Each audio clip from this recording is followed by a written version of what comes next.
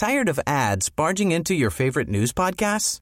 Good news. Ad-free listening is available on Amazon Music for all the music plus top podcasts included with your Prime membership. Stay up to date on everything newsworthy by downloading the Amazon Music app for free or go to amazon.com/news ad free. That's amazon.com/news ad free to catch up on the latest episodes without the ads. If you're looking for plump lips that last, you need to know about Juvederm lip fillers. With Juvederm Volbella XC and Juvederm Ultra XC, your lip look, whether it's subtle or bold, can last up to 1 full year with optimal treatment and no additional maintenance. Find a licensed specialist and see if it's right for you at Juvederm.com today. That's JUVEDERM.com. Add fullness to lips in adults over 21 with Juvederm Volbella XC or Juvederm Ultra XC. Do not use if you have severe allergies or a history of severe allergic reactions, or if you're allergic to lidocaine or the proteins used in Juvederm. Tell your doctor if you have a history of scarring or taking medicines that decrease the body's immune response or that can prolong bleeding. Common side effects include injection site redness, swelling, pain, tenderness, firmness, lumps, bumps, bruising, discoloration, or itching. As with all fillers, there's a rare risk of unintentional injection into a blood vessel, which can cause vision abnormalities, blindness, stroke, temporary scabs, or scarring. For full, important safety information, visit Juvederm.com.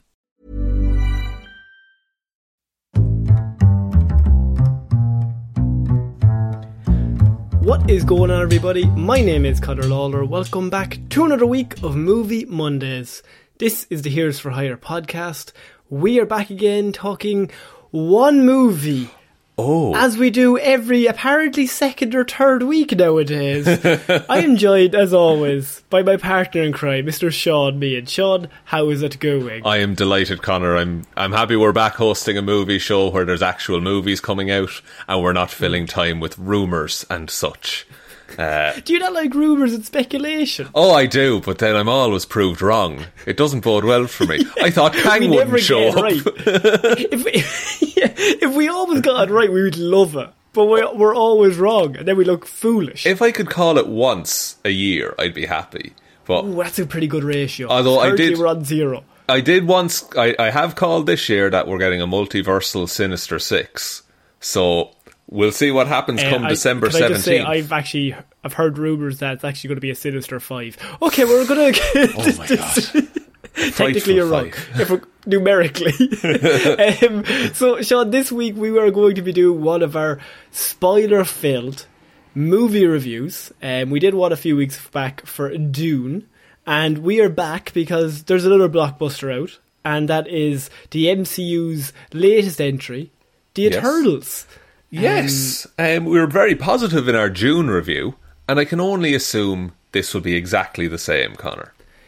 I'm intrigued that you say that, because I feel like you might not like this. I think my problem is I now compare everything to June, okay? Every movie ever. Yeah. It's like, Scarface, not June. It's not June 2021. There's not enough sand in Scarface. I've always said that to you. I suppose on a broad level, we should probably say just like our general thoughts on the movie at the start, and then we'll get into talking about it. I liked this movie more than I disliked it, but I liked it a lot more than I liked Black Widow. But I think that's because I think this tried something, and I respect that. Yeah. I respect the fact that it gave it a go in a certain direction. I think once you get past the first 45 minutes, this is one of the more solid MCU movies. But the first 45 minutes is so disjointed, I want to say. That's weird, because I would have said after the first hour and a half. Really? To me, it went the other way. Really? Interesting. I love a good team reuniting. I'm okay with that. But see, my issue with the whole... They have a weird team dynamic and a weird family dynamic in this, and I don't think those work well. We're not included in any of that dynamic, though, because it's never really shown. There's been a lot of talk that this movie should have been a series, and like the Inhumans. I can... like the Inhumans. I mean, they own their own streaming service. They're doing... I mean, like... they're doing so many different shows at the minute. You could have easily done a 10-episode arc where you introduced each Eternal one by one. No, make it 12 episodes, and then the 11th one they all come together. See, I think that's too much. I think what you need is you need the movie to just fucking put the characters in the world, and now you can do what you want with them. This is still an origin movie, which now, historically are very samey. Now here's the thing, right? We, even from the announcement of this movie, I know a lot of people are like, we have to come in, this is the best movie ever, the worst movie ever. I think if you take everything into context, from the announcement of this movie, we had basically a few thoughts. Was one, Jesus, that's a bit out there. Yeah. That's a bit weird. Why would they try this? Because hard to adapt. Number 2, it is a miracle that this got made at all. Yes, and it's based off basically Chloe Zhao, the director. She, Oscar winner, but she came to Kevin Feige and was like, I've got an idea. Yeah. What if we did this? And she won him over in that way, and he was like, I never thought of that, but that seems like a good idea. But most importantly, Sean, I just have one question. What are the Eternals? Oh, well, do I have the movie for you, Connor? Because it opens with just a couple of paragraphs all about it. I bet you were like, fist pump, yes! Finally, I have a JPEG I can just send to people. I think that joke came from episode 2 of this show. So that's how long ago this was announced. Oh yeah, we did the show, and then I think Marvel did. They announced their kind of phase 4, and that's what we were working with. But look, the Eternals in the comics are, they're like genetic offshoots from humanity, along with the Deviants. That's how it is in the comics. Whereas in this movie, they're kind of more servants of the Celestials, say. Because in the comics, the idea is that either the Deviants, the humans, or the Eternals will win out and be in charge of the planet, basically. And that's what the judgment is about, to decide who wins and who dies. But in this, it's revealed later in the movie, but spoilers. But the purpose of the Eternals is to grow humanity for as long as possible, until a Celestial can eat them. Until a Celestial can use their energy to be born from an egg. The Earth is a womb in this movie. We got to be on board with that straight away. Yeah. That's it's a lot. There's a lot of buy-in in this movie that you just need to be like, fuck it, I'm okay. And I don't want to be negative, because I don't think this is we don't really do anything in regards of, we're not going to say something really shit. But there are going to be things in this film that I was like, that's not great. No. I probably would have done that differently. But then again, we have to go off the fact of it's a miracle this movie got made at all. So I'm like, fuck it, fair play. I think this is probably as good of an adaptation and an introduction to the Eternals as you can do in one movie. But I think we haven't even got into the plot, but if you do this 2 parts, I think part 1 comes out and it gets absolutely fucking trashed. Yeah. And it's because it's either, I think it's a no-win situation. Part 1 comes out and you go, why did you split it up? You're just money hungry bastards. There's nothing in that first movie, fuck off. You do this movie, you stuff too much in.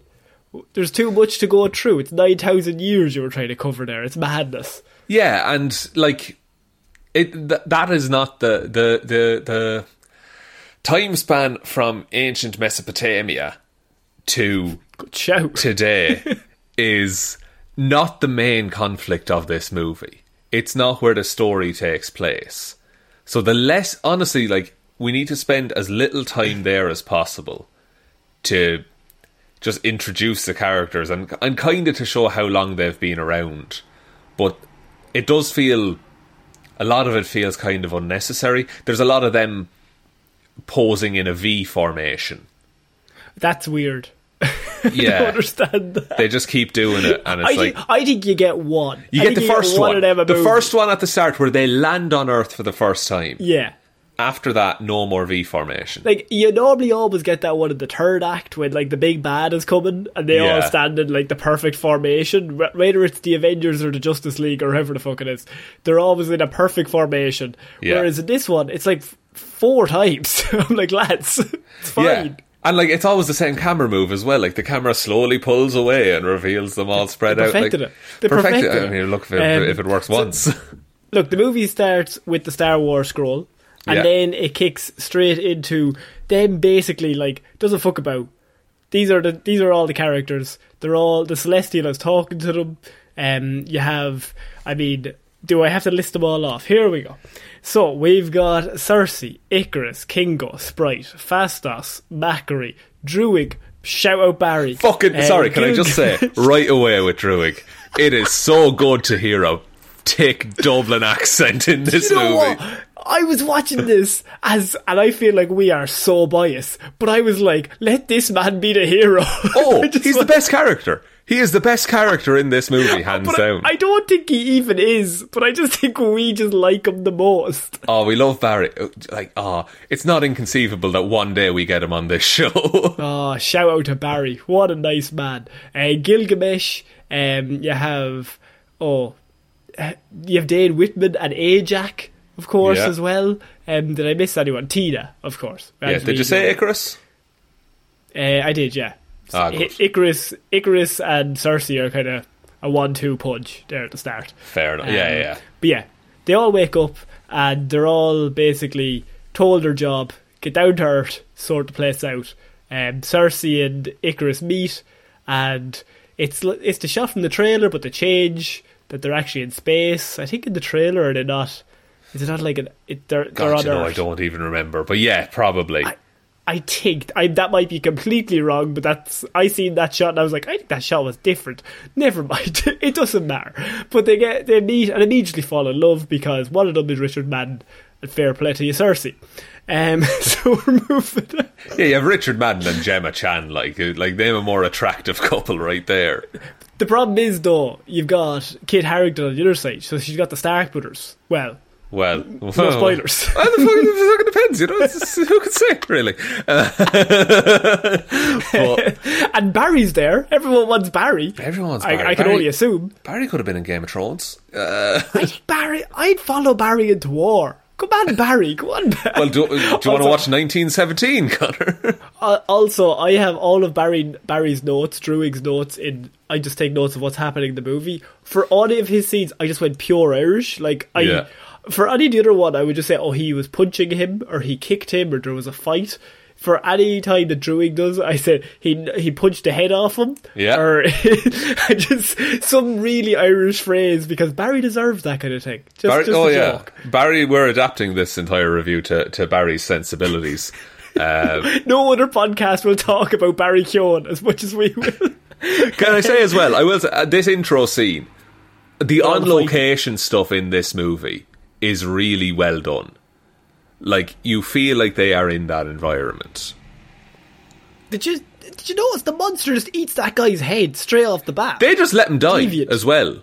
Deviant just bites the kid's dad's head off, and then Icarus flies in and starts killing the Deviant. I feel he could have got there Icarus. 30 seconds quicker. Like, you're literally Superman. Just as people hammer home in this movie, by the way. Yeah, I mean, obviously. I mean, Superman is an allegory for Icarus and all the sun and all that. And superheroes are mythology now. Like, that's basically what it is. But we're not going to get to draw the same. What Chloe Zhao has done there, she has confirmed that the DC universe exists in the Marvel universe. How so? A lot of references to Superman in this movie. Oh yes, and of course. Also, there's a point where Kingo's valet is described as like Arthur Alfred for Batman. So yes. Just DC Comics exists in the MCU. So they all fight the. They're all the same. I was trying to... They're deviants. Are they different? Are they the same? Like, deviants are meant to be... They're all fucking different because they're all mutations. Like, So no two are really the same. The deviants in this are kind of boring to me. Like, don't get me started. Like extremely boring, I would say. And so they have the big fight scene. You get introduced to all their powers. You've got all these different people with all these different powers, and they all get a hero moment. And at the end, they all get the hero shot in a line. Flying V, yeah, of course. It's the Flying V, of course. The Mighty Duck formation.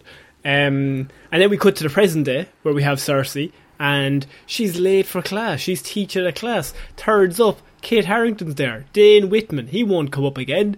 Actually, literally, he probably won't come up again. But that's a joke, because that character's meant to come up. Never mind. No, but so, I like that they're just dropping breadcrumbs with that character. That's all I needed. Is it breadcrumbs, or did they forget?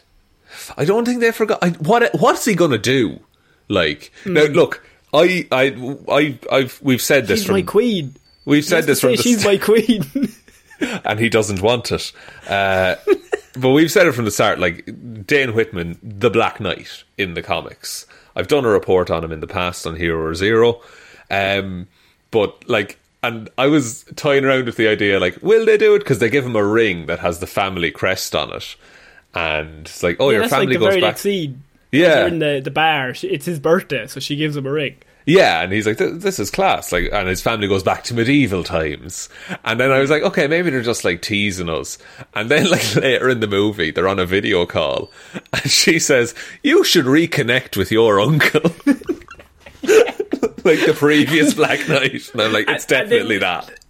And then at the very end, he's like, I have some things about my family that are, they're going to surprise you. They are strange. Let me tell you. Yeah. Wink, wink. I'll tell you now. They bring sequel. Up the Ebony Blade is brought up in conversation between the Eternals. Like, it's all tied together. Also, we should say as well, we are aware that there has been a bunch of trailers that dropped over the last few days as well. Those will be covered next week. Also, I mean, we had to do the movie review or the trailer talk. Exactly, yeah. I just want people to know that. Like, also, there's a Spider-Man trailer coming out tomorrow. So that will be next week. We're aware. We'll get to it. But this episode will be like 4 hours long. We'll just get to all the trailers afterwards. Let's just keep going. We'll just keep going. Just keep rolling, lads. So you have all them in the bar, and you have, I mean, Cersei's there, and she's hanging out with Dane. And then you also have Sprite there, played by Leah McHugh. She's also there. She's pretending to be another woman to chat to Icarus. Yeah. And then a deviant attacks them on their way home, because so Sprite and Cersei are together, and they're walking home with Dane Whitman. They get attacked by a deviant. Icarus comes flying in to the rescue, makes the save. So heroic. Such a nice man.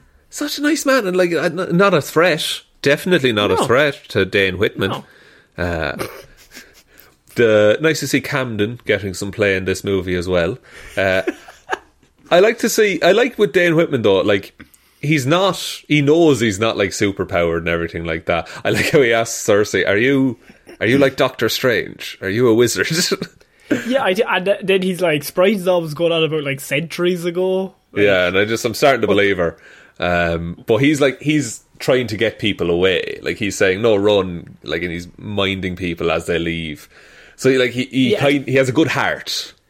He's in on it, but he's not involved, which I quite enjoy, because they could have easily done like they're trying to hide their powers from him, and he's like an idiot. But she just comes clean straight away, and like literally at the very next scene, the scene is in all the trailers with the bus flipping, and then Cersei turns it into, I think, flowers, rose petals or something. Yeah, rose petals.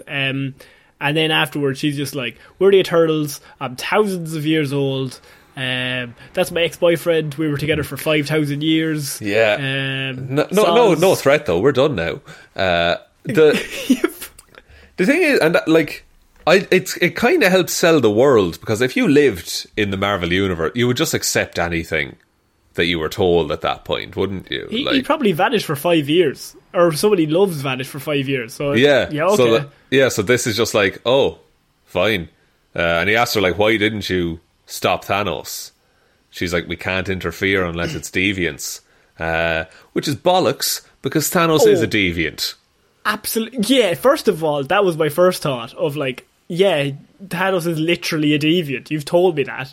Yeah. I don't know if that's MCU though. I think maybe they just don't recognise him as a deviant. He's just a big bad guy. Maybe, but Jesus. Number two, they don't get involved in any human stuff, but they're going around developing lots and lots of weapons in which people are dying. Yeah. And then is that not getting involved? One of Barry Keoghan's best scenes, as we'll get to later. All of them are his best scenes, Sean. Oh, of course. All of them. Of course. So they go back to the apartment and they're going to go look for Ajax. Isn't that what they decide? Yeah, so they're like, we're going to go find Ajax and we'll have a chat with her. We'll see what the story is. Yeah. And so Cersei, Icarus and Sprite, they turn up to Ajax's place. And they're like, where is she? Icarus really tried hard to see her. He cannot find her anywhere. He's raging, so he is. He brought his binoculars. Like, he's looking around. he's doing the old detector. Yeah. She could be buried here somewhere, lads. Wait, no. She wouldn't be buried. She's wouldn't alive. be buried. Very alive. Might be at the market. The local market. So they turned up, and you'll never believe this, Sean. Ajax, Salma Hayek, who we covered in a rumour or speculation a few weeks ago, might die early in the movie, dies early in the movie. By God. Jesus. Who could have predicted it? Only everyone. Who could have done it, is my question. Yeah, who could kill such an Eternal? Oh, the Deviants, the most perhaps. Powerful. Because Ajax is the most powerful, I'm assuming. She's the leader. She's the leader. She's the prime Eternal. Now, it's not necessarily that she's the most powerful, but she's the best leader, the connection, I suppose. To the Celestials. Yes. She's the representative, basically. Because, like, she doesn't have an offensive power. Like, she's a healer, basically.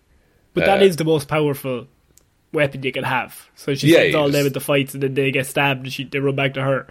Exactly, yeah. So she's literally like the mother of the group, if you're to assign a role to it.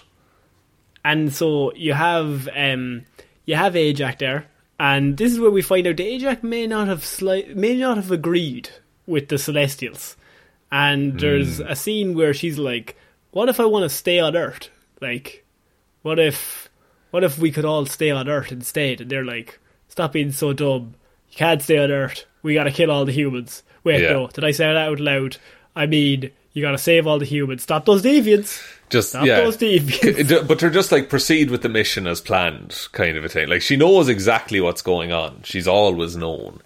But she's starting to like Earth and its people. Yeah, and this is back in, I don't know how many years ago, like 7,000 years Babylon, ago at this stage. So, like, yeah. And so they're all kind of, we're seeing them all together as a team, and then we're cutting between back then and now when they're all spread apart. Yeah. And so when they're all together, you can see all the different personalities. You can see all the different, like Tina, played by Angelina Jolie. She wants to fight all the time. She just wants to go back in and just ruin them. Druig is like, why don't we just take over every human? I'll just take over every human. It would be fine. Like, I can just stop conflicts before they happen. Like, that's it. You have Sprite as like the storyteller. Like Gilgamesh is the warrior, but with a good heart. And Macri is someone that's like, she doesn't get a lot of play in this. I think she gets a little bit of play, but mostly she's just used as like, she's like what everyone kind of likes, I think. She is. Yeah, no. She's curious, I would say, because she just keeps taking things that interest her. Like that green tablet that she's looking for. I'm nearly sure that's like the Rosetta Stone or something like that. Okay. Like, I think she just, like, and we find her later in the ship and she's just been learning for eons. Speed reading. We can all do it. Yeah. But just don't look at the words, it's fine. And I, like, she's looking for knowledge, basically, is what I took from that. And then you have the person with all the knowledge, which is Phastos, who he can create anything. He's the Donatello. Yeah, or the Hephaestus from Greek mythology. One of the two, but mostly Donatello. He's good with machines. But you're looking for a party dude, you've got Kingo. Oh, Kingo. Kingo is all about the party, though. He's also got those little pew-pew fingers of his. Would you say Druig is rude but cool? I think so. But who's the Leonardo, then? I think it has to be Icarus, if we're going to do it. I mean, maybe. Maybe, I suppose. No, Cersei. Cersei's the Leonardo. Sprite is Splinter. That's pretty good. And Dane Whitman is April O'Neil. Of course. Yes. And you imagine Kit Harington, the full yellow jumpsuit. Oh, you better believe it. Oh, yeah. And so you see them back in the olden days. As I said, they're all having disagreements. And this is when Ajax is like, I want to stay on the Earth. Celestials are like, basically cop on. Stop thinking like that. Stick to the mission. Cop on, by the way, means get your shit together. In Irish. Yeah. And so, as I said, they turn up to her house. She's very dead. No longer breathing, Sean. Who could have done it? It's a whodunit. It turns into a whodunit mystery. That's it. Better be the Deviants. And this is when Icarus tells us the Deviants, they're evolving. That's what he's heard. That's what he... through the rumours. Because in London, it was able to heal itself. And Cersei, at the time, is actually able to absorb Ajax's power to talk to the Celestials, so she becomes their UN ambassador. Yeah, I think so. She's the class rep of the group, and she becomes the scholar. Yeah, and just has is able to meet with the principal. Can I just say, on the Celestials and Arishem in particular, the scale of those is brilliant. There's just these massive cosmic beings, and then you have a little human right next to it. It's basically we do not have a hope. If these guys that we see on the screen, Icarus say, he's like Superman, but then him beside the Celestials is he doesn't have a hope. Oh shit. There's no chance there. I love all the space stuff in this.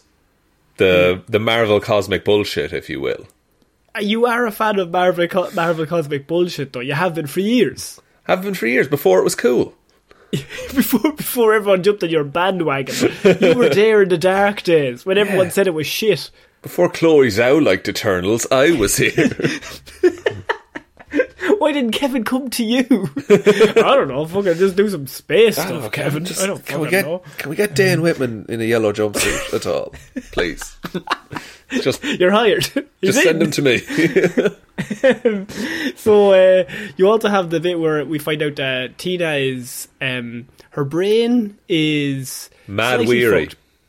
Mad weary. That's what it's called. So she's basically going insane because she can see multiple timelines of her own life simultaneously. Yeah, she has multiple memories from different brains, basically, and they're all conflicting with each other. So she's seeing the end of a world, and she's just trying to defend herself, basically. Yeah, and this is back. We're flashing back again. So we flash forward to be Ajax dead, flash back to Tina going mad. I think it's the idea you're meant to be Tina killed her because she's gone mad. I think they're in Tenochtitlan or something. It's an Aztec place, I think, in the Amazon. That's where they are at this point. And this is where there's the last deviants on Earth are. And so they're once we shut these guys down, we're done. That's the end of the deviants. Shift over. Everyone go home. Everyone go home. Everyone clock out. Have fun. And doesn't go as planned because Tina tries to kill everyone. But what happens then is they finally kill the deviant and they're like, we did it. We're finished. But then to their left, there's a whole human war going on beside them, and Druig is kind of are we finished? Can we not help them? I could stop that whole thing in a second if you just let me. And he's losing it. Yeah, and she tells him to stop. And they get up to a room later, and they're all discussing it. And Druig is just do you have any idea what it's like to watch wars unfold when you know you could stop them? In an instant. Fucks with his head. Yeah, and that for thousands of years. And he's just I'm fucking done with this whole family sucks. Yeah, Basically, he's like, "This. It's really fucked that you don't let me use my power." And he's just like, he's like Dash from The Incredibles. He's like, "This is fucked. I'm just gonna go off and use my power because this is weird that none of you want to actually help."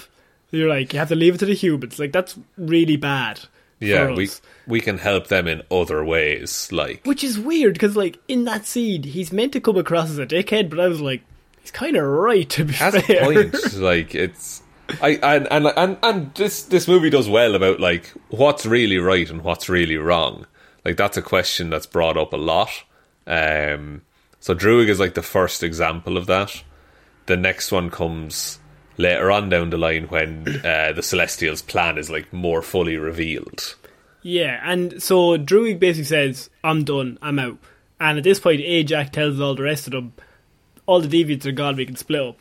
Yeah. Just go enjoy your lives, basically. Yeah, don't tell us to come home one day and that'll be it. Yeah, everyone go just enjoy yourself. But she knows the actual plan.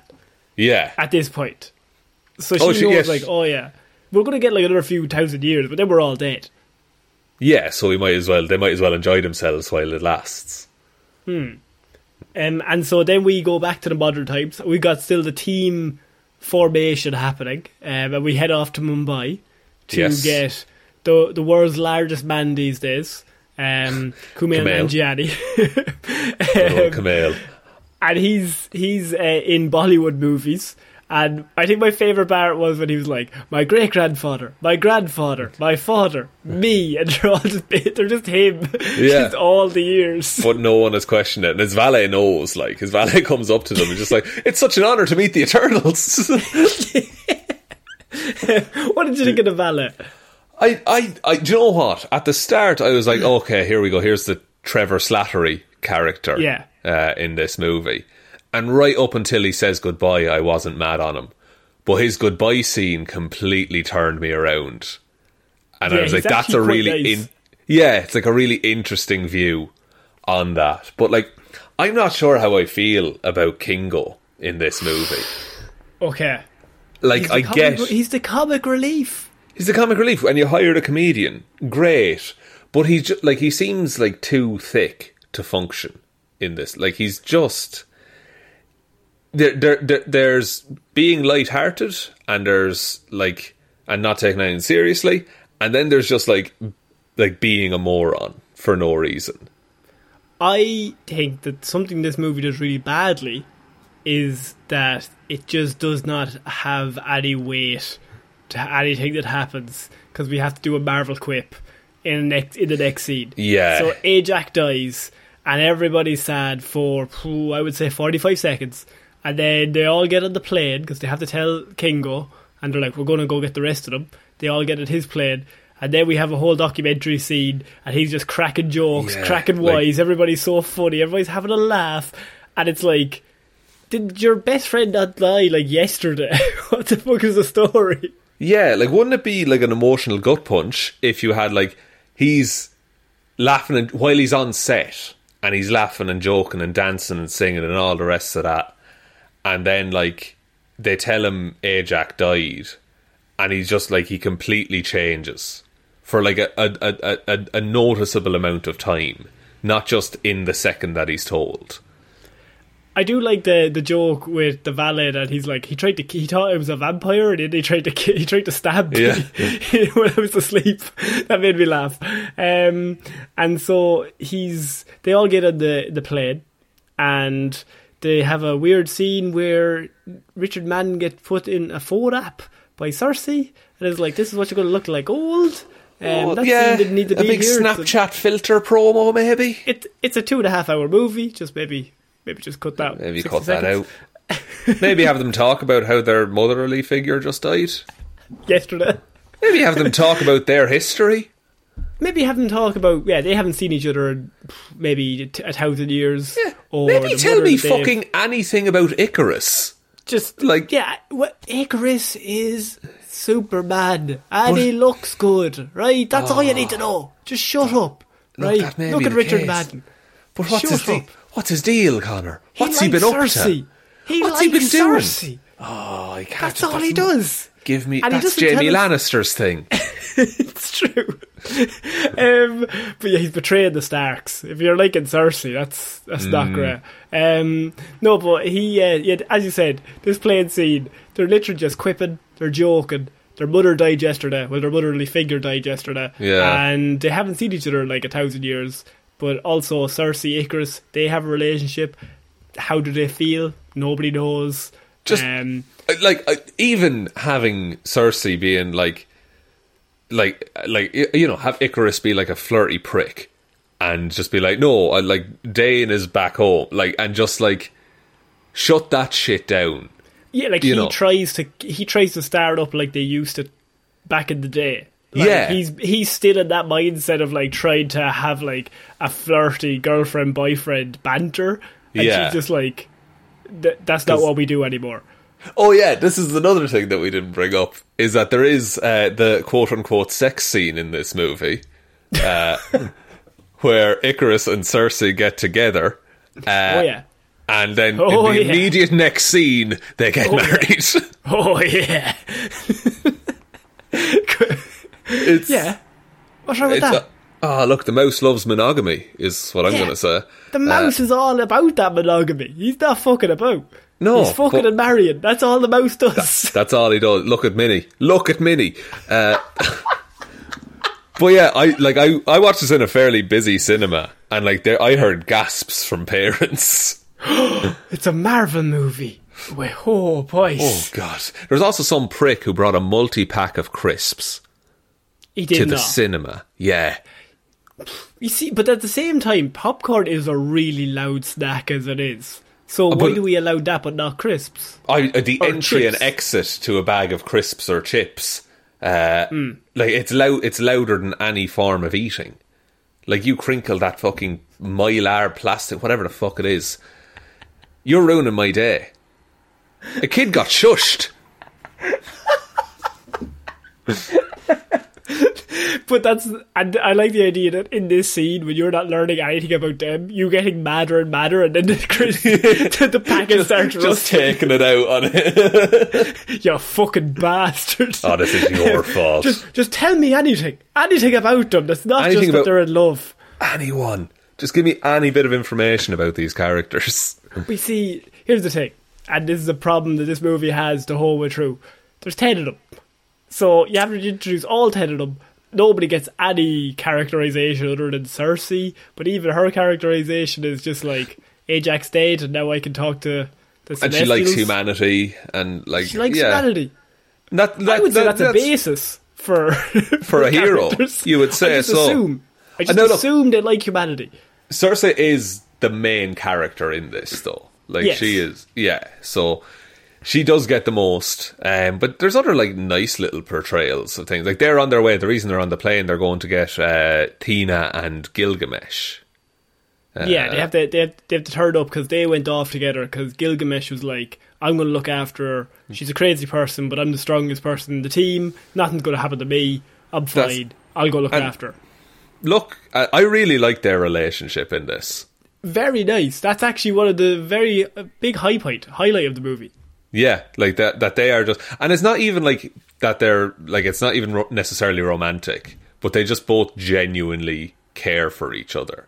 And their great scene is later on when he's like, I would literally look after you no matter what universe or planet or whatever we were on. Like, I would be there with you the whole way. And exactly. And then there was like a 5-minute sex scene afterwards, and I was like, this is really telling me some characterization. Okay, yeah, it is. Let's get them married. Let's get them married, Mouse. Give me a face swap app right quick.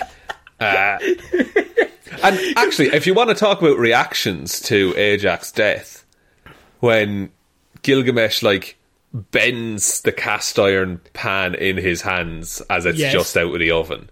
Very sad, right? Very sad. But this movie wants to have its cake and eat it too, because you have him, he bends it all up. Tina's like out by a tree. He's like, she's not been the same. She's got fucking mad.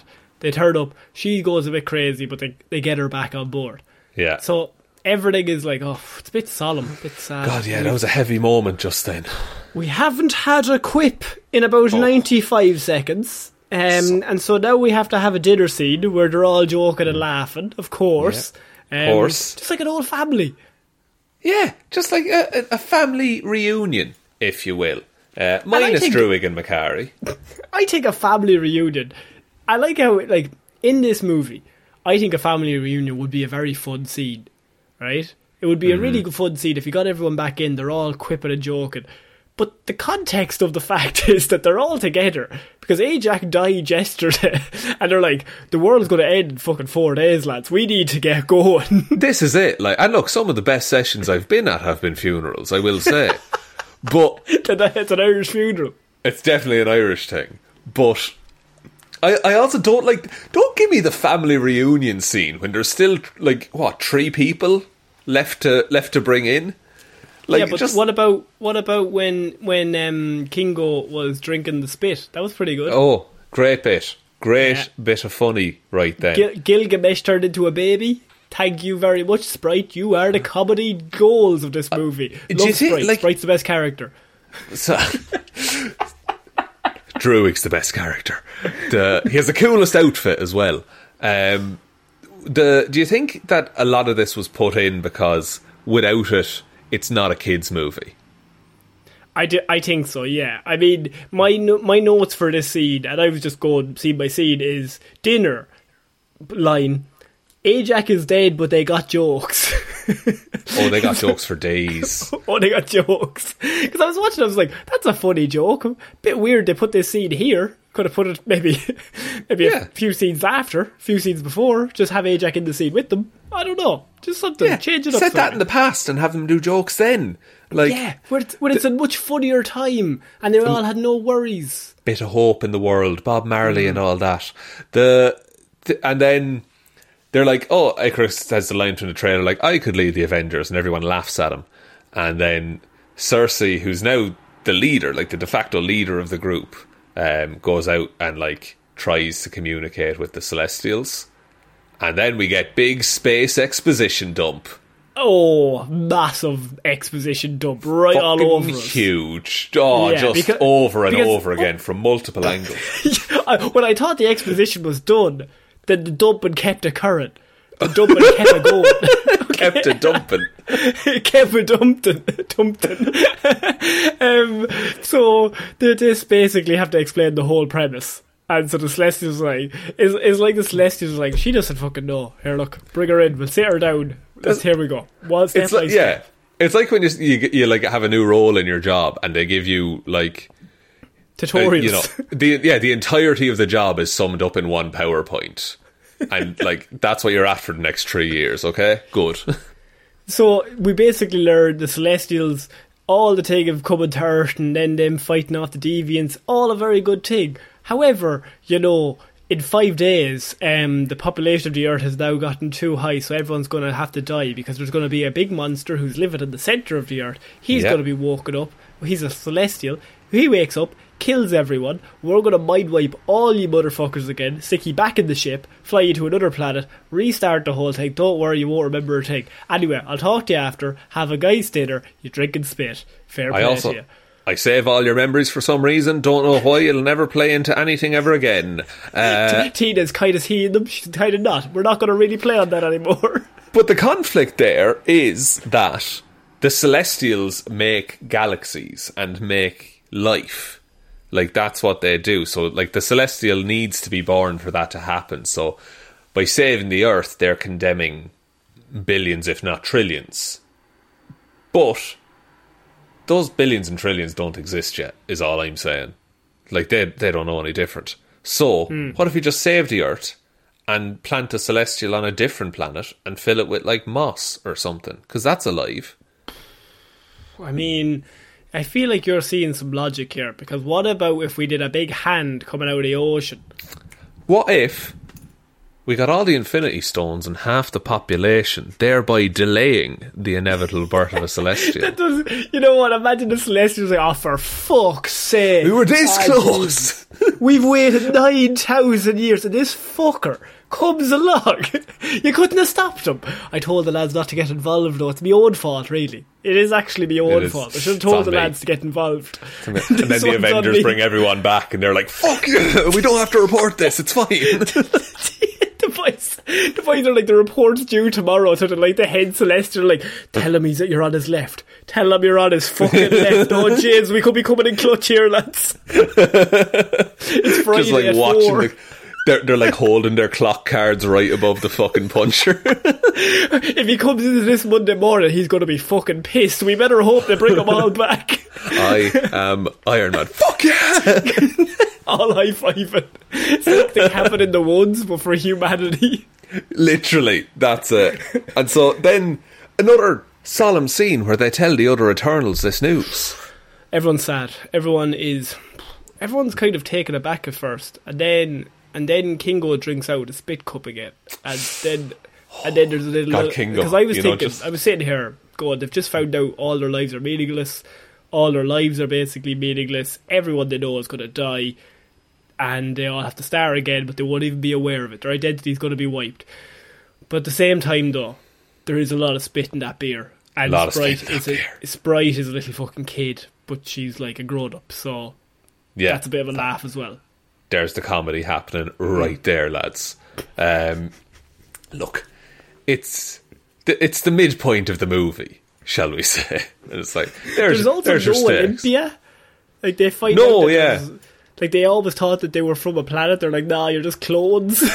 You're just kind of, we just made you. And that's another thing, because like the Eternals in the comics are like, they're organic beings, like they are real, but in this they're android robot things.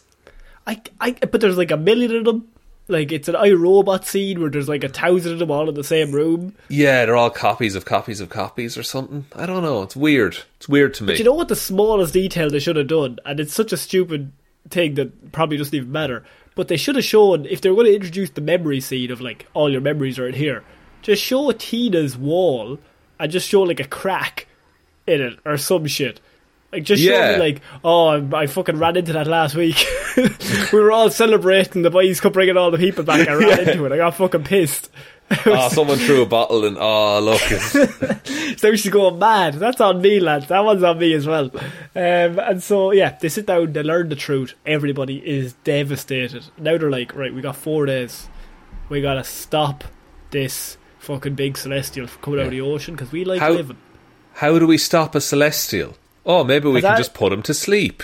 Who could put him to... Who's the greatest Dublin man we all know? And then they go visit Barry. Who is, like... He's just Irish in this, and it's amazing. Because we never get, like, just a proper Irish accent. That's a proper North Dublin accent, like...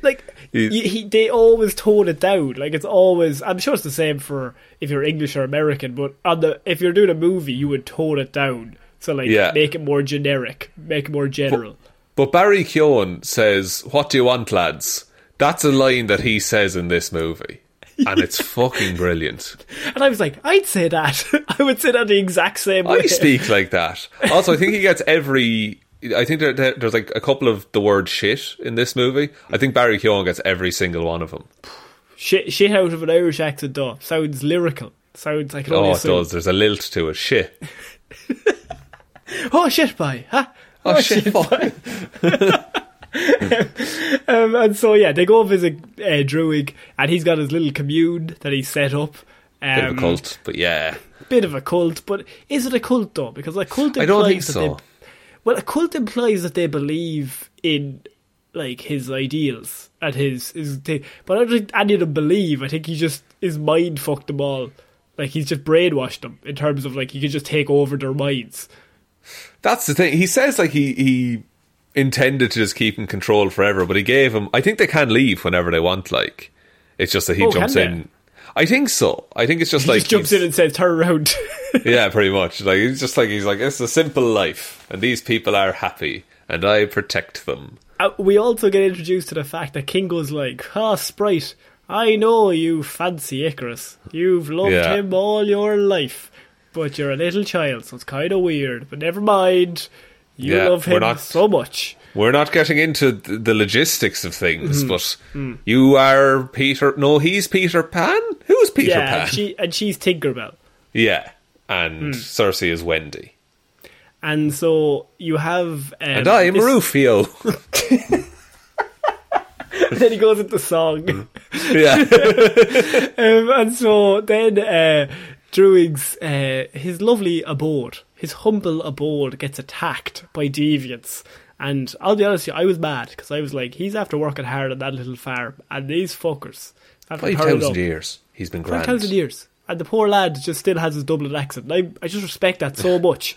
And so some people lose it, but no, not him. No, not him. And so he, they all turn up. And this is also, before that, Tina has the lovely scene with Gilgamesh where he's like, I would protect you, like, no matter what happens. Because she's like, oh, I'm losing my mind. And he's like, that doesn't matter. Like, I will look after you. Yeah, we'll look after you. Yeah. Yeah, because we're friends. But it's a really nice scene. It's actually the most real scene between any of them in the whole movie, I would say. Those are two very good actors. I really like Gilgamesh. I think he's one of my favourite characters in this. I think Angelina Jolie is really, really good in this. I feel like she was originally had more, but some of her stuff was cut. Because her storyline, she just kind of gets over it at the end. That's a good point. But I think what she's given, she does really good. Yeah. She does it. And this is another thing. I don't believe Icarus as the strongest Eternal. No, she's way stronger than him. She's so much stronger. Just like how she carries herself, how we've seen her fight. But everyone's just like, oh, Icarus is the strongest of all of us. Oh, he's Superman. Oh, every time I see Icarus, he's like struggling against the deviants.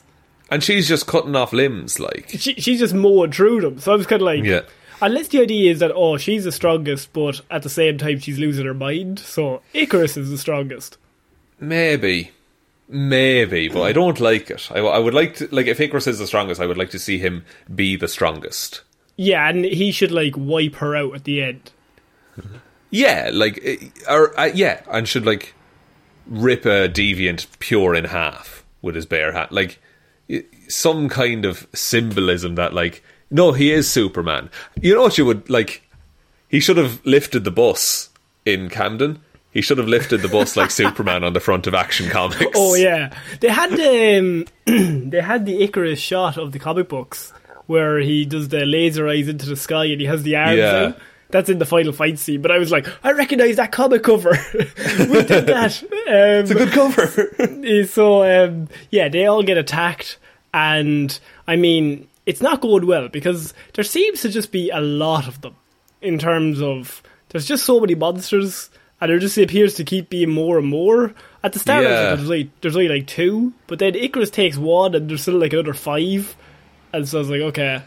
Yeah, and there's like 1 in charge and then there's others with different skill sets, kind of a thing. Barry does some very good gunfighting in this. He's like literally in the scene for about 30 seconds. Richard Madden is in this scene for about 5 minutes, and you're like, yeah, but Barry with that shotgun though. You don't think he's flipping around and shooting at the same time? Oh my god! Take notes, Richard Madden, with your flippy flying and you're going through. He actually goes through some hardship here. He's absolutely getting battered around. He's getting destroyed. Yeah. Strongest Eternal, my whole. Yeah, and the problem is that Tina is now stuck to a tree and she's about to die. And this is when Gilgamesh comes in and he sacrifices himself to save her. Yes, and by extension gives the deviant Crow, I think is the deviant's name. Oh, I didn't even pay attention to the name, Sean, I must admit. That's fair, but it absorbs his powers and becomes a smart boy. Becomes Ultron? Kind of? A bit Ultron-y, but like never gets he never get like there's no. He wants to destroy the Eternals because he knows that the Eternals and the Deviants were both created by the Celestials, and he's like, "You destroy." Yeah, it's a shit villain. It's a shit villain. It really is. He dies in like 30 seconds in the last battle. Like, yeah, because he has this fight and then we don't see him again until the end. And he turns up and you're like, fuck, this guy's a badass. He's after killing 2 of them. Like, he's juiced to the gills. Like, he's ready to go. and then Tina just kills him in about 2 minutes, and you never see him again.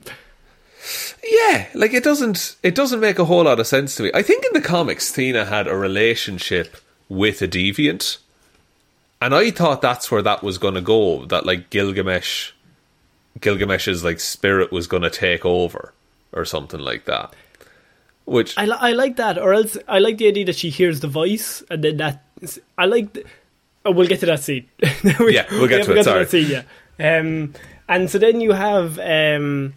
Druig was talking, and he has a really, really good scene where he's just like, do you not think that I wanted to just take over the world for a little bit? Like, I could have, if you wanted. Yeah. Like, I could just take over the whole world and change everybody's minds, and you couldn't do anything about it. Like, you wouldn't be powerful enough to stop me. But I didn't. So, get off my fucking back, basically. Yeah, like, I know right from wrong, and like, I make my own choices. Like, that's his whole thing. And so then they have one funeral scene for Gilgamesh, and then boom, God, don't even know who Gilgamesh is. Never seen the man before. Yeah, fuck life. Gilgamesh, says I. Like, Tina's the only one who remembers. Everyone's like Gilgamesh, fuck off. And so the next goal is now it's Festus, right?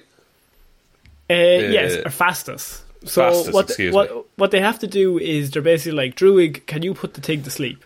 And Druig is like, I can't do it by myself. It's a celestial. We're going to need somebody else. Yeah. And so they're like, we've got like another 4 that we have to introduce, so let's go get Fastos. And so then they go up to Chicago, and Fastos is there with his family, and they're just like, do you want to come with us? And he's like, no, I do not. And they're like, everyone you know is going to die in 4 days if you don't. And he's like, fuck it. Jesus, I may, so. Jesus, and he's talked into it.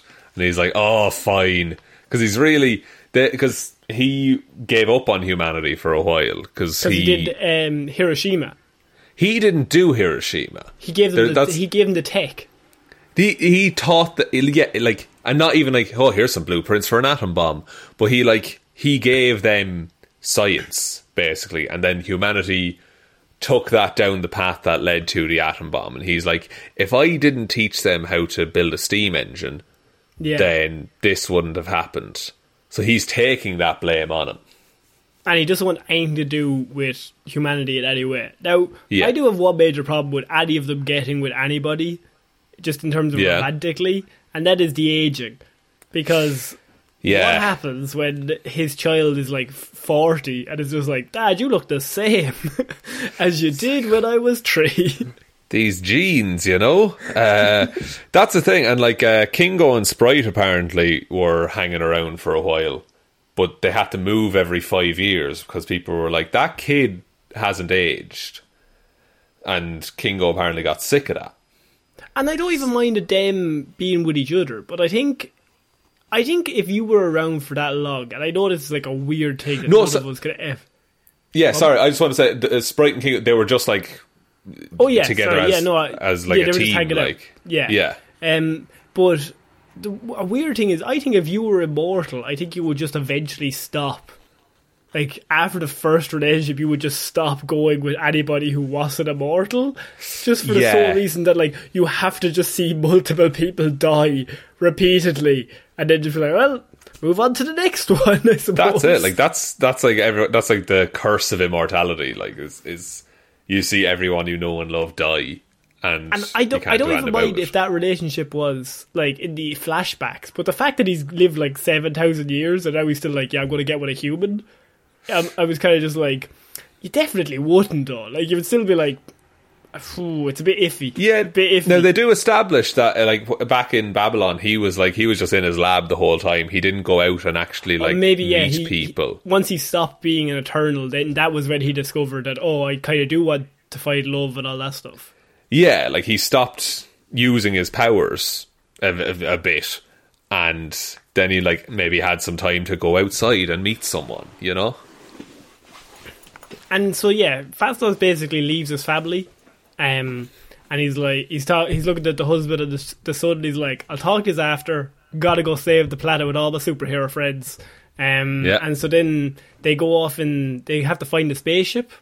They're basically Domo, I think it's called. Yeah, was it? And so Macquarie is in the spaceship when they arrive. So now we've been introduced, just chilling, and we've just been introduced to all of them now successfully. Yeah. And how do you feel about the relationship between Druig and Macquarie? I'm all in. It's so good, right? They're so sweet together. But it's only because it's Druig. That man deserves love. And he's found it. And like, he's clearly cool that like she just hangs out and reads and like, you know, I think Druig, ironically, for the man who has the power of mind control, I think he'd be the coolest of just being like, yeah, look, you do you. I'm just going to do my own thing. You do your own thing. But at the end of the day, we're together. Like, we'll come back together. And like, at bedtime, we'll be together. But I got stuff to do. You got stuff to do. We'll see what happens. That's fine. We'll meet in the middle somewhere. Yeah. It's fine. And look, this is a great scene. They decide to do the Unimind from the comics, which is now done via a special bracelet. I like how King goes like, could we not just do a brainstorm? Brainstorm? That's a way better name. No, I designed it. It's the Unimind. And so, yeah, the idea is that they're going to put all the powers they have into one of them, and then they're going to fight the Celestial, and basically either put it to sleep, or beat it, or kill it, basically. Yeah, if it's Druig, they're going to put it to sleep. If it's Cersei, probably they're going to kill it, because she turned a deviant into a tree. Yeah, and they're all very interested in how she can turn deviants into other things. It's like, that's very handy that we could be able to use that. She's not able to affect living things, basically, is what she said. And so then this is when we have the big flashback, because Icarus is like, he leaves the room. He's not happy with the mission. And you're like, why is he not happy? He doesn't make any sense, because they're like, Icarus is so good. Kingo's basically like hitting you over the head, like, Icarus is the best. Oh, Icarus I fucking love coolest. Icarus, man. Yeah, Icarus is the coolest dude ever. He never betrays. You know, if there's one thing I say about Icarus, he's reliable. He's a reliable kind of guy. Flashback. Solid. Icarus killing Ajax. I like how they used the one from the trailer in it, because you're like, you think that's it. It makes sense when you watch it in the trailer. It's like, oh, that's in the movie at the start. And then it didn't happen. And then as the movie was going, I was like, oh, that's when she dies. Because Icarus definitely did it. Yeah, the Icarus heel turn was something that got spoiled on me. But watching the movie, you do kind of see it coming. Oh yeah, I didn't know, but I was like, well, the only scene I know that Ajax is in again is the one with Icarus. And that's at her house where her body is found. So I'm going to assume that but he doesn't even do it that simply, because he flies her to Alaska to see the remaining deviants, lets them kill her and absorb her power, and then flies back to South Dakota, and then lasers the ground in anguish. Which, surely that would still be there when they arrive a few days later. Because it's like big laser marks in the ground. Yeah. And they might say, Icarus, have you been here? Because it looks like laser marks, and we know Ajax doesn't have lasers. And we know Cyclops isn't in this universe yet, so it's it's all adding up. And the deviants, not a near bit of laser with them either. So there's only one person we know with laser eyes, and that's you. And those are laser eye marks in the grass. Yeah. Never brought up again. He kills Ajax, and we find out he did it because there's a difference of opinion. Ajax is like, we need to stop the Celestials. They're going to kill everyone on the planet, and then they're going to start again. And he's like, we need to stick to the mission. The mission is that no matter good or bad, we don't interfere. We let them kill everyone, and then we'll continue the mission on another planet. He's fully bought into like the Celestial like Kool-Aid, that they're just like, no, this is it. This is the cycle. This is how it works. Which makes sense, because I like the fact that Ajax is smart enough. So like, I just like the dichotomy of Ajax is this character that doesn't really have a lot of powers, but is the leader because she's the smartest, I would say. And then you have Icarus, who has all the powers, but he's dumb. He's not smart enough to realise he's dumb. So he's thinking, I'm aware. He's following orders, and that's all he's ever done, basically. Yeah. And he doesn't even realise what he's doing. He's just like, this is the way to do it. They told me this is the way. And I'm the powerhouse, so you got to listen to me, because I'm the best. And then so they go back into like the control room of the ship, and he's just suiting up on his own, and they're like, what's going on here? And Cersei comes out and is like, I love you, Takers. And I'm like, oh, gal, you could do better. You could do better. You really could. Dane, go back to Dane. Dane's so nice. He's reconnecting with his long-lost uncle. He doesn't want it. You're his queen, I can only assume. And so Icarus comes back in, and at this point you're like, he's the bad guy, and he's just like, this is a shit plan, I'm gonna fuck all y'all up, we're not doing any of this, this is a terrible idea, the Celestials put us here, anyone interrupts has to go through me. And then Kingo is immediately like, this is a terrible idea, I'm running away. Kingo's weird. Kingo is like, has been in two minds about this the whole time, whether to go with the plan or to save the Earth. And he just kind of leaves in this movie. Never sees again. No, like, it's weird that he's not in the final battle, right? Not even like the bit at the end where he shows up and he's like, I changed my mind. I love ye guys more than I even care about what my decision is. Like, I just rather help ye. Yeah, but like, he just vanishes and we don't see him again until the wrap up at the end. It's very strange. But this is the scene where you get the valet driver, and he's like, he's come to terms with the fact that Earth is going to be destroyed, and he turns around and he says, thank you to the Eternals for all they've done over the years. And it's a really heartfelt goodbye, and it's in a human perspective on this problem that, in all honesty, doesn't affect the Eternals that much. No, and he's just kind of saying thank you. Also, we missed the best joke is that they keep being like, during the fight scene at Druig's place, they're like, where do you keep all these cameras? Because he keeps destroying more, and he just keeps always have a backup, like smaller and smaller VCRs. Just keep coming out. And so he basically leaves. It's so weird that Kingo's not brought back in any way until the end. There has to be a reason for that, right?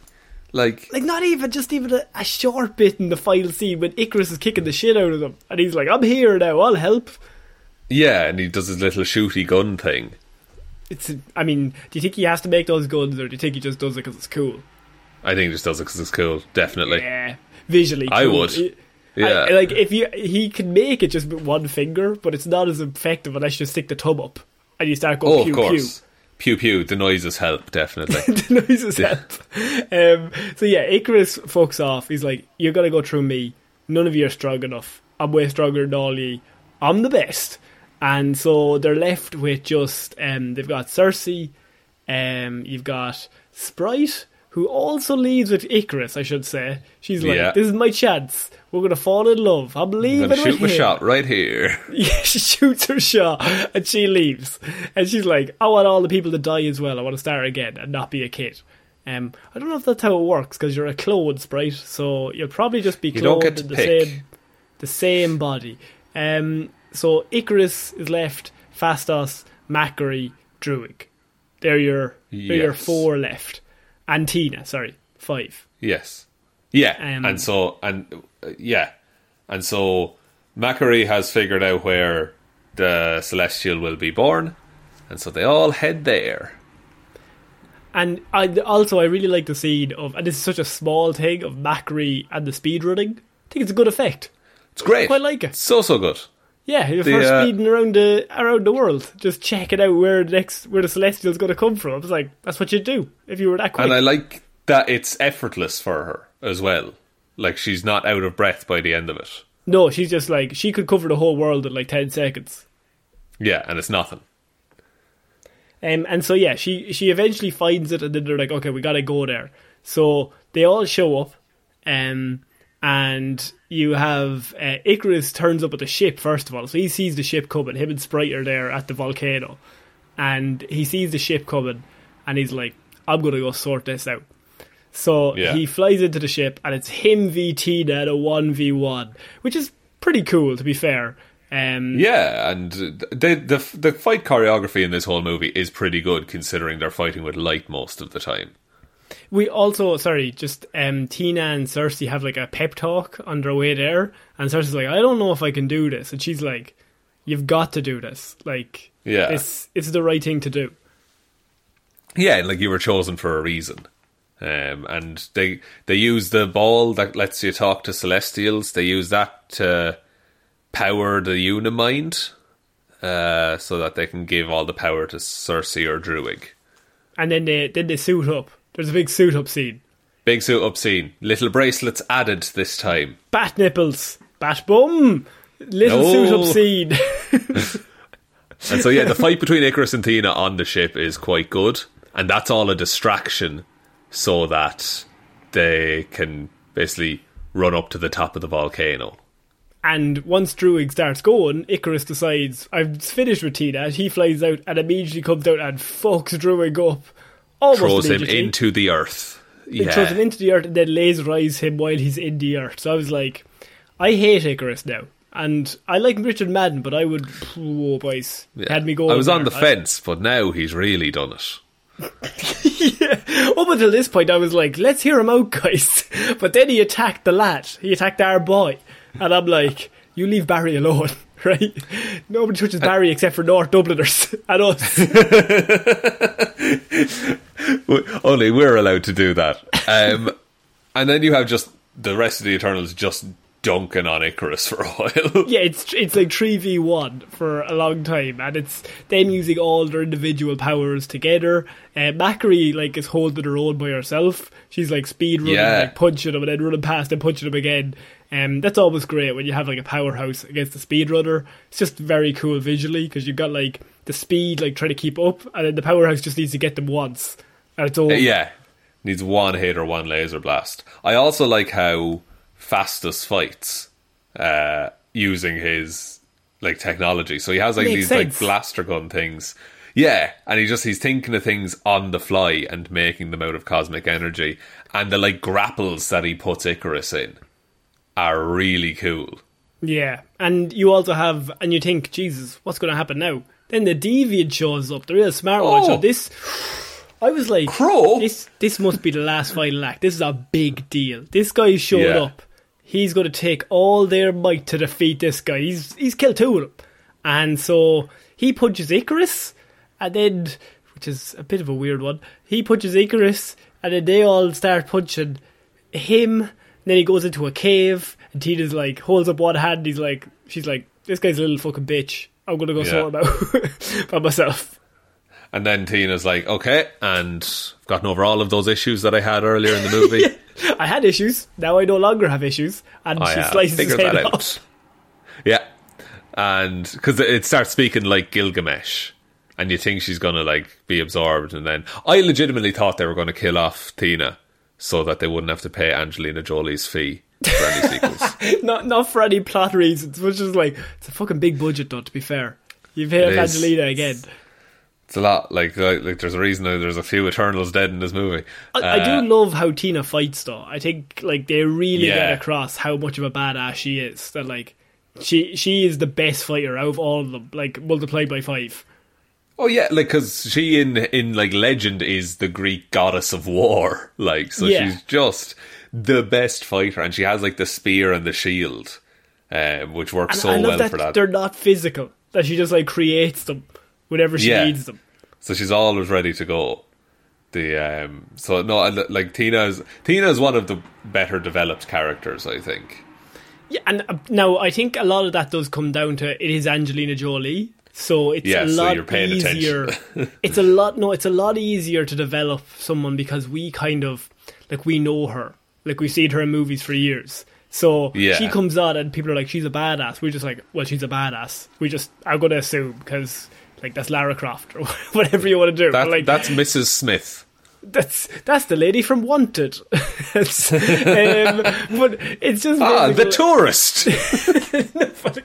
but like I do think you have star presence. So someone's like, she's a badass. I'm like, okay, I'm all in. Whereas it's a lot harder. Like say you have like Sprite, Leah McHugh playing Sprite, and I'm sure Leah McHugh, great actress, but I don't really personally. I mean, it's not offensive to say she's not as well known as Angelina Jolie. or anyone in this cast, probably other than neither Richard are Madden. we. Either are we. Richard Madden is probably, and Kit Harington are probably the only two, and Kumail. But Richard Madden and Kit Harington were probably the biggest TV show of all time, or one of the top 5. They do have that going for him, yeah. But even they are like a tenth of where her star level is. So it's easy for her character to come across a lot more, whereas I do think they had to work a lot harder for other ones, and they just didn't put in... There just isn't the time to give any of these people the characterization. Yeah, and it reflects then on even the villains of this, like the Crow, the super deviant, is just a nothing character. I forgot his name was the Crow in between you telling me it was the Crow earlier on. It's not that Crow, it's KRO is his name. Even worse. Even fucking worse. And like Icarus, like that should be more tragic than it is, surely. If that's played by anyone lesser than Richard Madden, that character is the most boring character in the world. Literally. It's because it's Richard Madden that we're like, okay, well, we care slightly. Do you know what would have been a power move? Is if they had somehow cast Henry Cavill as Icarus. That's like another level up. Like, fuck you. Look at this guy.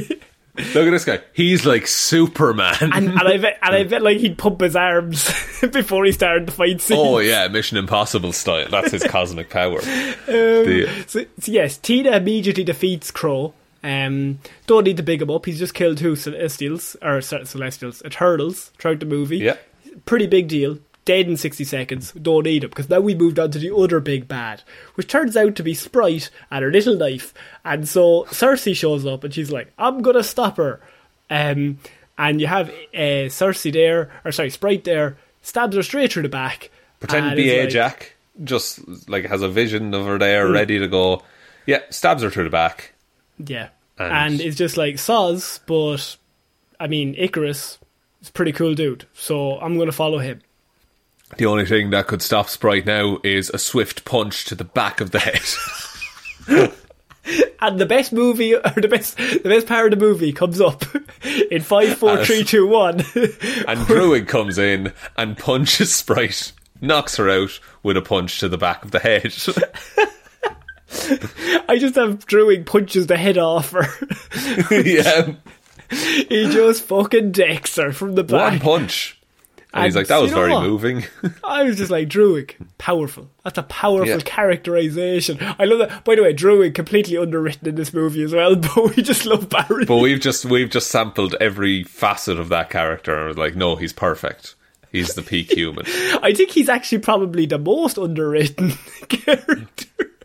He's just kind of brooding, but God, I love him. I think it's probably him and Sprite are the two most underwritten. And then, Macri as well. Like, we know nothing about her. Yeah. Like, I don't know. I don't even think they're underwritten. So, yeah, I just think they don't have very much to do for a lot of it. Yeah. Like, it's a lot of let's go here, let's go here, let's go here, let's go here the whole way through the movie. And then you have... They basically have to turn up that Cersei shows up and Icarus shows up, because Icarus is like, he's gotten free. And he's like, I can't let you do this, because Celestials, we have to let them kill everyone. That's just the deal. And Cersei's like, that's a really bad idea. That's really dumb. So laser blast me in the face, why don't you? If you really hate me that much. And he starts crying, because he's like, I don't want to blow up my one love, who their romance didn't really come across on screen, but I can't kill her now, I'm so sad. And she'll surely be sad. Surely she has no one else in the world to love her. And also, let's just talk about the big thing here that I don't like. And it's literally big. It's a big hand, Sean. It's big. It's a big hand. Big fucking big hand, big face. Big celestial coming out of the planet. Can I just ask, and I just really quickly, can you explain how everyone on the planet is not dead once that hand and head comes out of the planet? This is the thing, and and I never thought I would equate these two universes in my mind, but it's a similar problem to what you have with Moonfall, where the planet is in such delicate balance, specifically in relation to distribution of mass, that I feel something big coming out of the centre of the Earth and moving to the outside, while not only affecting tides and coastlines, might also affect the way the Earth rotates a bit. I think that head is probably the size of a country. Or... yeah. It's quite large, and it comes out of the sea. From where? Where's the hole it's left? If it has left a hole, what has happened to fill up that hole? Has all the ocean flowed in there? I'm not quite sure. I don't know. I'm wondering... Okay. Remember I was saying about rumours and how I want to be right about something eventually? Yes. There is an island in Marvel Comics called Genosha, and that is where the mutants live. I feel at some point there's going to be a mutant colony built on that big stone celestial hand or face. Can I follow that up though with how does that explain any of my questions? It doesn't at all. Also in this movie, the Earth is being rocked by like earthquakes and tsunamis and shit. Yeah. And that's just all in the background. Don't worry about it. No need. No, there's an earthquake in London. That's pretty big news. Well, even bigger news. There's a big fucking monster coming out of the centre of the Earth. Everyone's fine. Everyone high fives and stop it. We did it. Keep dodging that question. Yeah, we saved the city. He only got half out of the hole. Oh, well, if he had gotten the whole way out, then we all definitely would have been dead. But halfway... How do you reconcile with that as a regular human? Like, how do you just acknowledge the fact that that's happened? There's a monster in the Earth. How do you come to terms with that? It's like in Transformers, where the Earth is a transformer. I think I've told you about this before. I don't know if I said it on the show. Have you heard of the Galactus conspiracy? I vaguely remember it. Go on. So there's a thing in Marvel Comics. There's a group of people who don't believe that Galactus is real, because for the simple fact that a person called Mysterio exists in the world and can make big illusions appear in the sky. So what's more likely? A cloud. Naturally a cloud. But what's more likely? That dude being real, or the special effects dude made everyone believe it? Seems very realistic so far, Sean, in terms of how you're describing this, because I think that's everything in real life as well. That I think you might be right, actually. So all I'm saying is, if the Earth is flat, then the Celestial could have just come through the bottom. See? You know what? This movie might back up the Flat Earth Society, because round Earth, he pops out like a little egg. We're fucked. But Flat Earth, he comes up through the middle.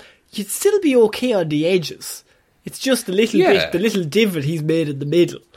Any excess water, because if he punched a hole through, any excess water could just drain out into space. Exactly. And so nothing would be affected. Like a big plug hole. He's living in the Earth though, and he's popped out. You can't unbreak an egg. Even if he gets out a hand, it's still too much. Yeah.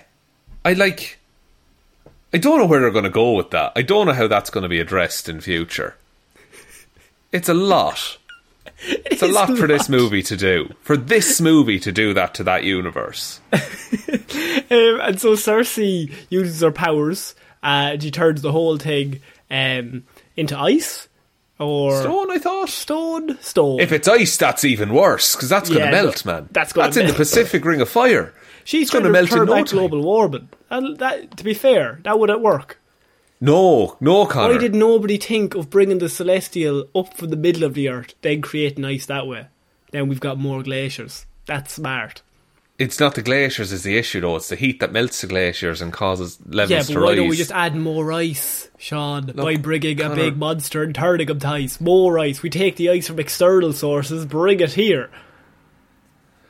Are you thinking of that episode of The Simpsons where they go mining for ice to sell in the stores? Yeah. Okay. I feel like I'm taking crazy pills. You're not getting me here. It makes perfect sense.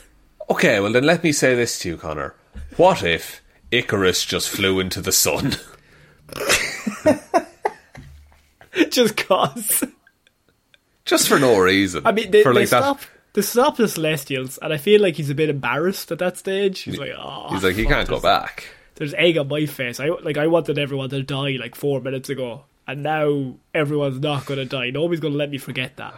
There'll be no drinking spit beer tonight, boys. Oh, the boys won't even look at me. The boys won't even... Druig doesn't want a pint with me. He's disgusted with me. He wants a pint with everyone. Yeah, he's fucking Irish. And so I may just... what could I do? I could move to a different country, move to a different planet, I suppose. I can fly in space, so I could move...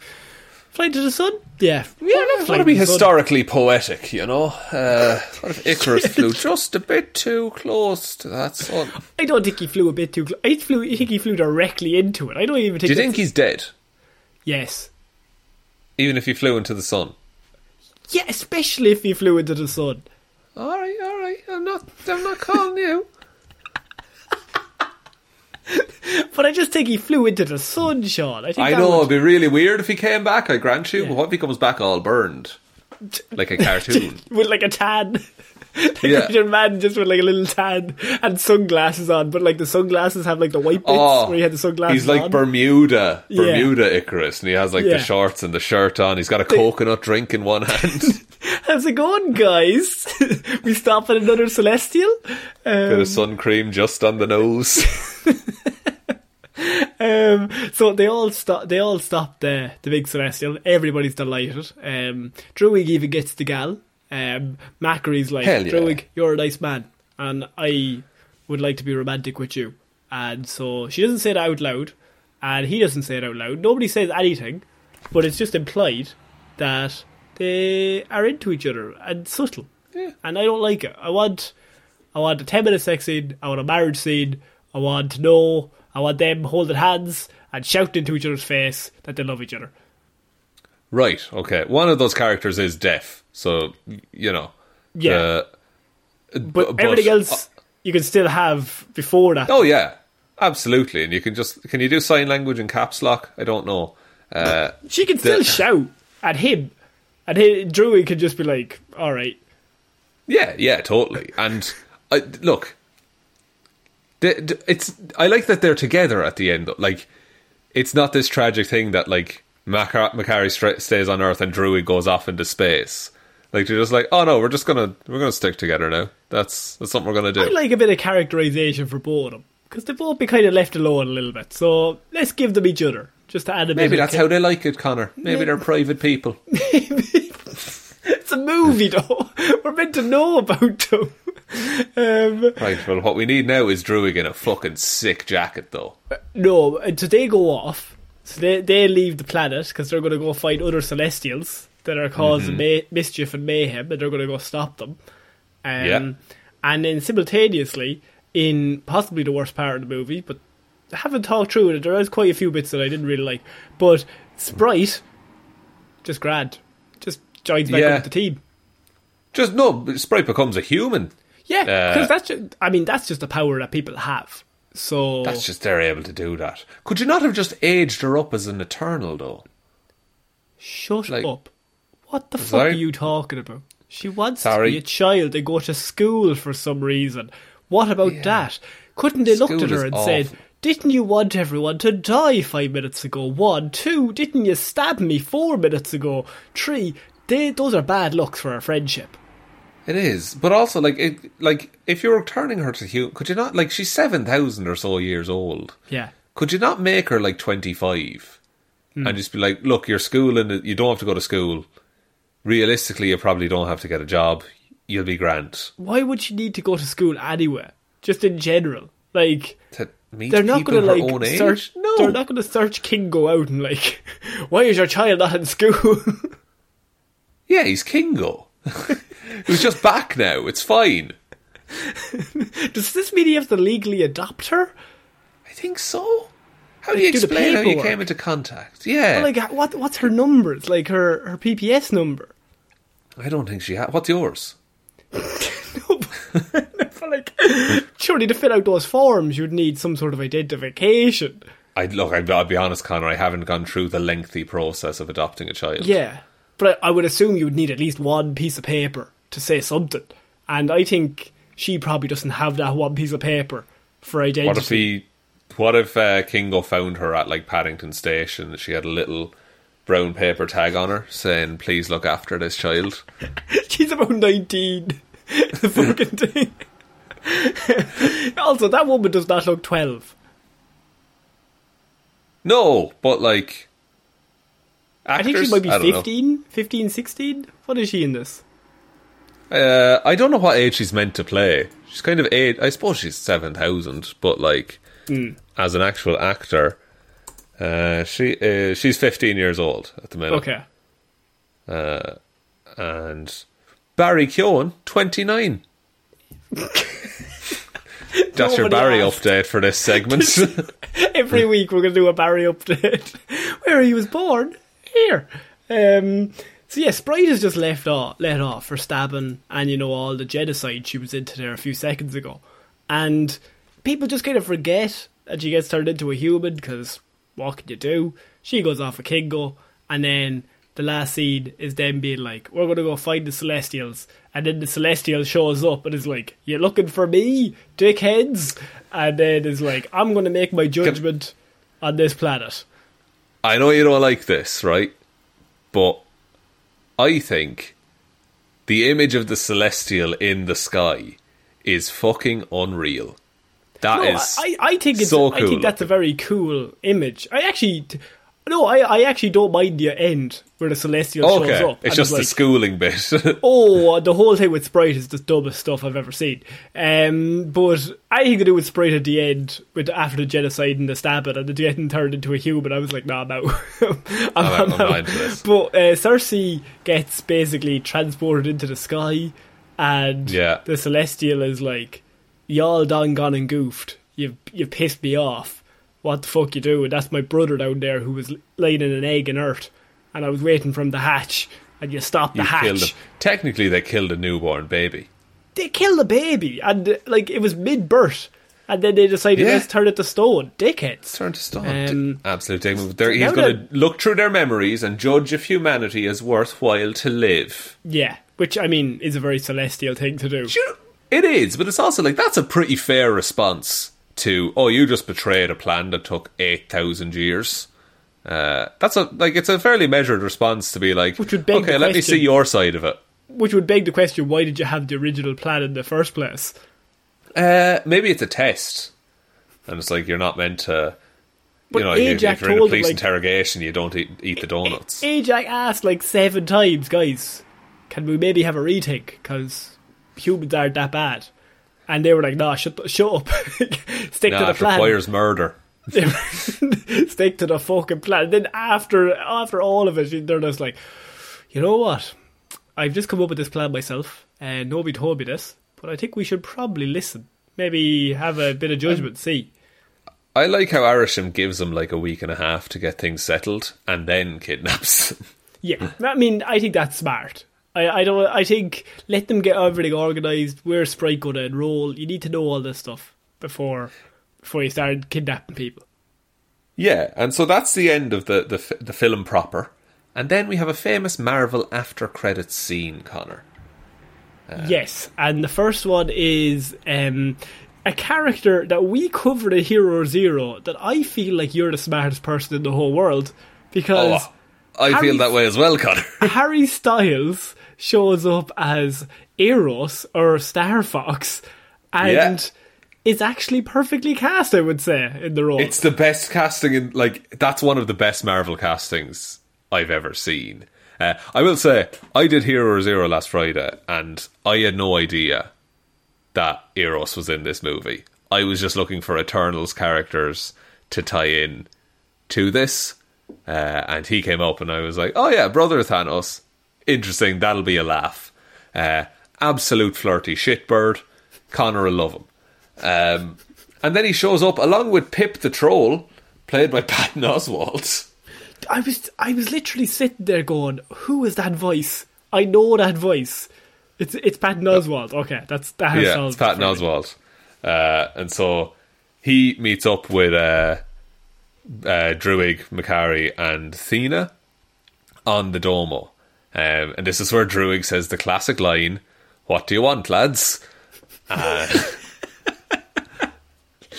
And so he's like, oh, we're going to go find more Eternals, and so they're all now a team together. And not the last after credits scene, Connor.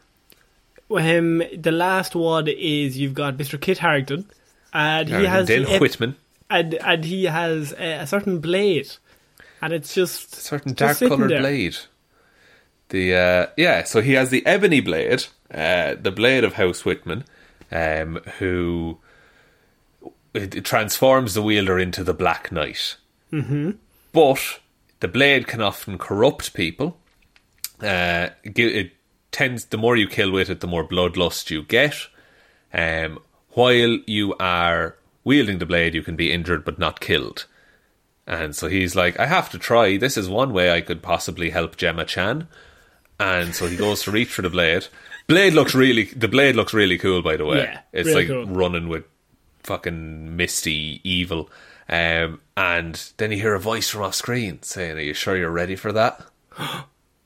And I said it in the cinema, and I went home and checked, and I was entirely right. It's Mahershala Ali. Fucking Blade. As Blade. Mm-hmm. So we got our first Blade cameo? It's just a voice, but a cameo in the MCU. And is he in the room? Is he going to be like, you sure you're ready for that? I can't imagine Blade in England, but that's Blade's whole comic book character for a long time. He's English. He's an English dude, but he has an American accent, so maybe he's just like travelling around looking for Draculas or something. Looking for Starks. Wait a minute. Maybe hanging out with Moon Knight or something. Which, we'll talk about that next. Yes, but Sean, that is kind of the end of the film itself. So, I mean, we've kind of gone through a lot of stuff. There's a lot of things probably could have done better, and I feel like we might have been a bit harsh on the film. There are some very silly moments, but at the same time, I think in terms of the spectacle and the size of the movie, I don't know if it could have been done better in terms of the size of the cast even. No, I don't know how you would. I wouldn't know how to improve this movie while making it still as accessible as it is. It's a very accessible way into a very, complicated side of Marvel Comics. It would be... to me, it's very similar to if they just did the Avengers movie and they just started and you had Thor and Captain America and you're like, this guy's from the 50s or the 40s. He was frozen, he's brought back to life, now. You've got Iron Man, and they're just there, and you're kind of like, okay, we have 9 origins going on at once here, what the fuck's going on? Yeah, exactly. Or it'd be like doing the same thing with Infinity War, which I feel is even harder, because that one really doesn't hold your hand on it. So I think as a jumping off point into more of the cosmic magic side of Marvel, we've had Thor and Guardians and stuff, but more of large scale cosmic, constants of the universe type stuff. I think that this is a pretty good jumping off point. It's not my favourite Marvel movie, but I don't think it deserves all the hate that it's getting. No, and I'm worried now that people are going to think that I didn't like it. I mean, I was watching it going, this is fine. Yeah. And I think that can be seen as an insult. I don't know if there's anything actively bad other than maybe Sprite being turned back at the end, being like, yeah, you're cool. Hey, but you're cool, you're fine. Everything else, I was just kind of like, yeah, I suppose. I mean, there's a lot going on, but okay, fine. I can't say there's anything actively that's terrible. I wouldn't have done that.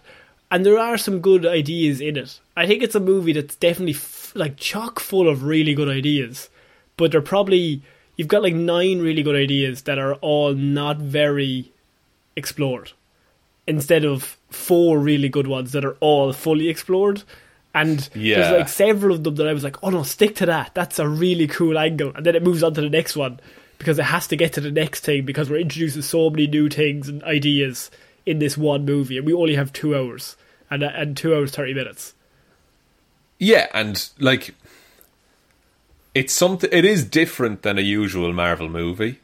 It is still quite quip. I think that's probably my biggest complaint, is that the tone of it shifts. I wanted it to be more serious. Yeah, I would have loved this to be more serious, but it is quippy and, you know, a lot of trailer lines put in. I wanted one family to get control of another planet and then another family to come in and attack them. Is that too much to ask? Connor, might I suggest Dune? Go back and listen to our review of that. That's real good. Oh, we're so happy and positive in that one. Yeah, I'm not negative on this one either. Like it's a mixed bag, but on the whole, I liked it. I don't think I'll watch it again, though. I don't think so either. I don't think it has great rewatchability. So Weetabix, what's our Weetabix rating? 1 with honey and milk. I would say 1 with a tiny bit of sugar, but and then a little bit of milk. It's nice, but I don't know if I'd have it again. No, and if anything, I want more from the bowl in this. Yes, I want a little more that's not there. Yeah. So yeah, someone else has served me this, and I'm like, it's grand, but could I have just a little? Or no, a Weetabix with strawberries, bananas, kiwi. It's got 9 different fruits, and I'm kind of like, it's too many fruits. It's too many fruits. I actually would have preferred less, because less kind of I would have been able to taste them a lot more. Or you've got 4 different cereals in the cupboard, but they're all just on the ends, and so you just throw them all into one bowl, milk over the top. Madness. That's it. The work of lunatics. Psychopathy. Connor, would you like me to take us out? Yeah, please. Excellent. Thank you everyone for listening to this very bumper episode of Movie Mondays. We'll be back on Wednesday with Weird News, Friday with Hero or Zero, next Monday with another episode of Movie Mondays. I believe a newsy week covering all of the recent happenings. So big shout outs to everyone who supports us over on Patreon. Special shout outs go to Waffles will be 30 years old by the end of the month. All he wants is for people to get vaccinated and to have a nice day. Waffles, we hope you have a nice day too. Yeah, it's your birthday. You have to have a nice day on your birthday. Mm-hmm. That's the law. Thanks also to Ciara Lawler, David Clark, Ed Ball, Joe Burney, Roisin Shordoshin Halley, Ryan Right Time Evanson, Sean Grow Your Mo for a Bro Jameson, Dominic Josiah Florida Gal Green, Anna Team Irish Walrus Helmroos, Lil Dicky. The other, in a southern drawl, says, well, I reckon people dang old call me Florida man. Glad to meet you, M. I can't stress this enough. I don't know if M is like the James Bond thing, but there is a character limit on Patreon. It lets you type for longer, but it always cuts it off. So just double check. Look, Lil Dicky, if that's the case, you message me the rest of that, and I will get that sorted. Richard. And thanks also to Danny McLaughlin, Ray, I can't believe Wanda did this, Sammy DeLucia, Michelle. It's championship weekend for Drip Brown, but Drip is spelled DR1P. Drip Brown. I don't. And then Brown is the last name. Drip is. It's championship weekend for Drip. For Drip. What? DR1P? Is that a thing? Oh, please explain. We're not cool. You've got more characters. You can explain more. We're not cool. Just imagine that we're not cool. I know it's hard. Just factor that in. Yeah, or is it Dr. 1 Pence? Is that what's going on here? Dr. 1 Pence. He's 50 cents backup. And thanks also, of course, to a Dune Run Luke Hoth. Thank you all for the continued support. You're all amazing. Patreon is linked below, as is our merch store, as is our Twitter, @Heroes for Hire Pod, the 4 is the number 4. Facebook is Detective Doomman's discussion group. Instagram is Heroes for Hire Podcast. But the best way you can ever help out the show is to tell one human being that we exist. Just the one, please. And I think that's about it, Connor. So I have been Connor Lawler. I have been Sean Meehan. And we shall see you all next week, guys. Bye. Bye.